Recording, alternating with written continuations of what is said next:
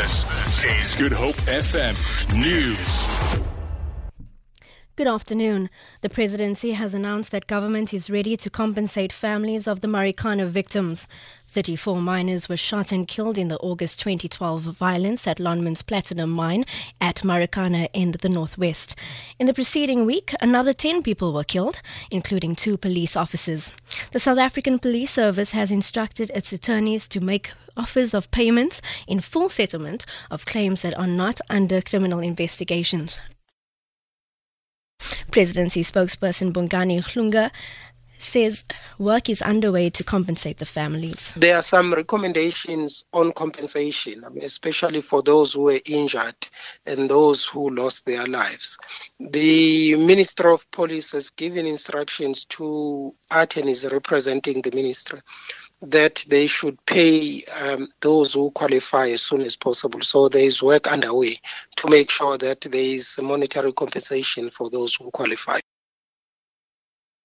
Police are investigating the circumstances surrounding the discovery of a body found floating in Zikuflay near Grassy Park.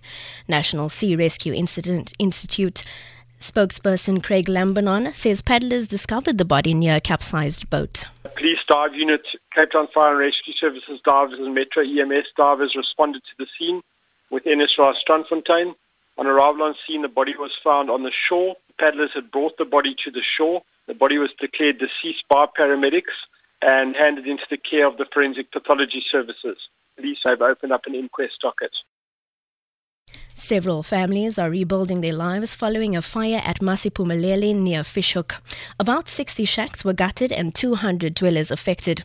Residents say they're facing a bleak Christmas. We are trying to build shack for ourselves so that we can live in. We bought things for our children. Now they are banned. We have nothing now. 2 years. They cover my kitchen things, my home entertainment, my bedroom things, and maybe other things. So this Christmas I'm going to not enjoy it because of these things.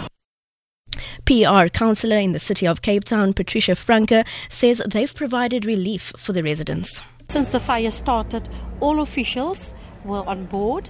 They are still bringing in materials, so everybody will have their materials by today and they all can get back to their normal structures and go back to work.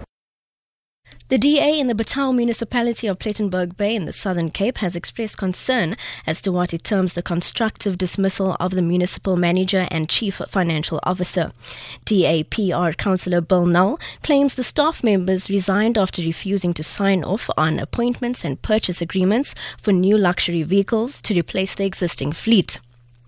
The ANC and the Small United Active Front formed a coalition following this year's local government elections. Null explains. In that they were forced to approve and condone appointments which were not legal, both in the municipal office and the movement of staff. In addition, they were required to approve lavish expenditure on vehicles, on mayoral vehicles and other vehicles, which were actually not required as they were perfectly usable and newish vehicles available that was driven by the former mayor. The municipality could not be reached for comment. For Good Hope FM News, I'm Robin Frost.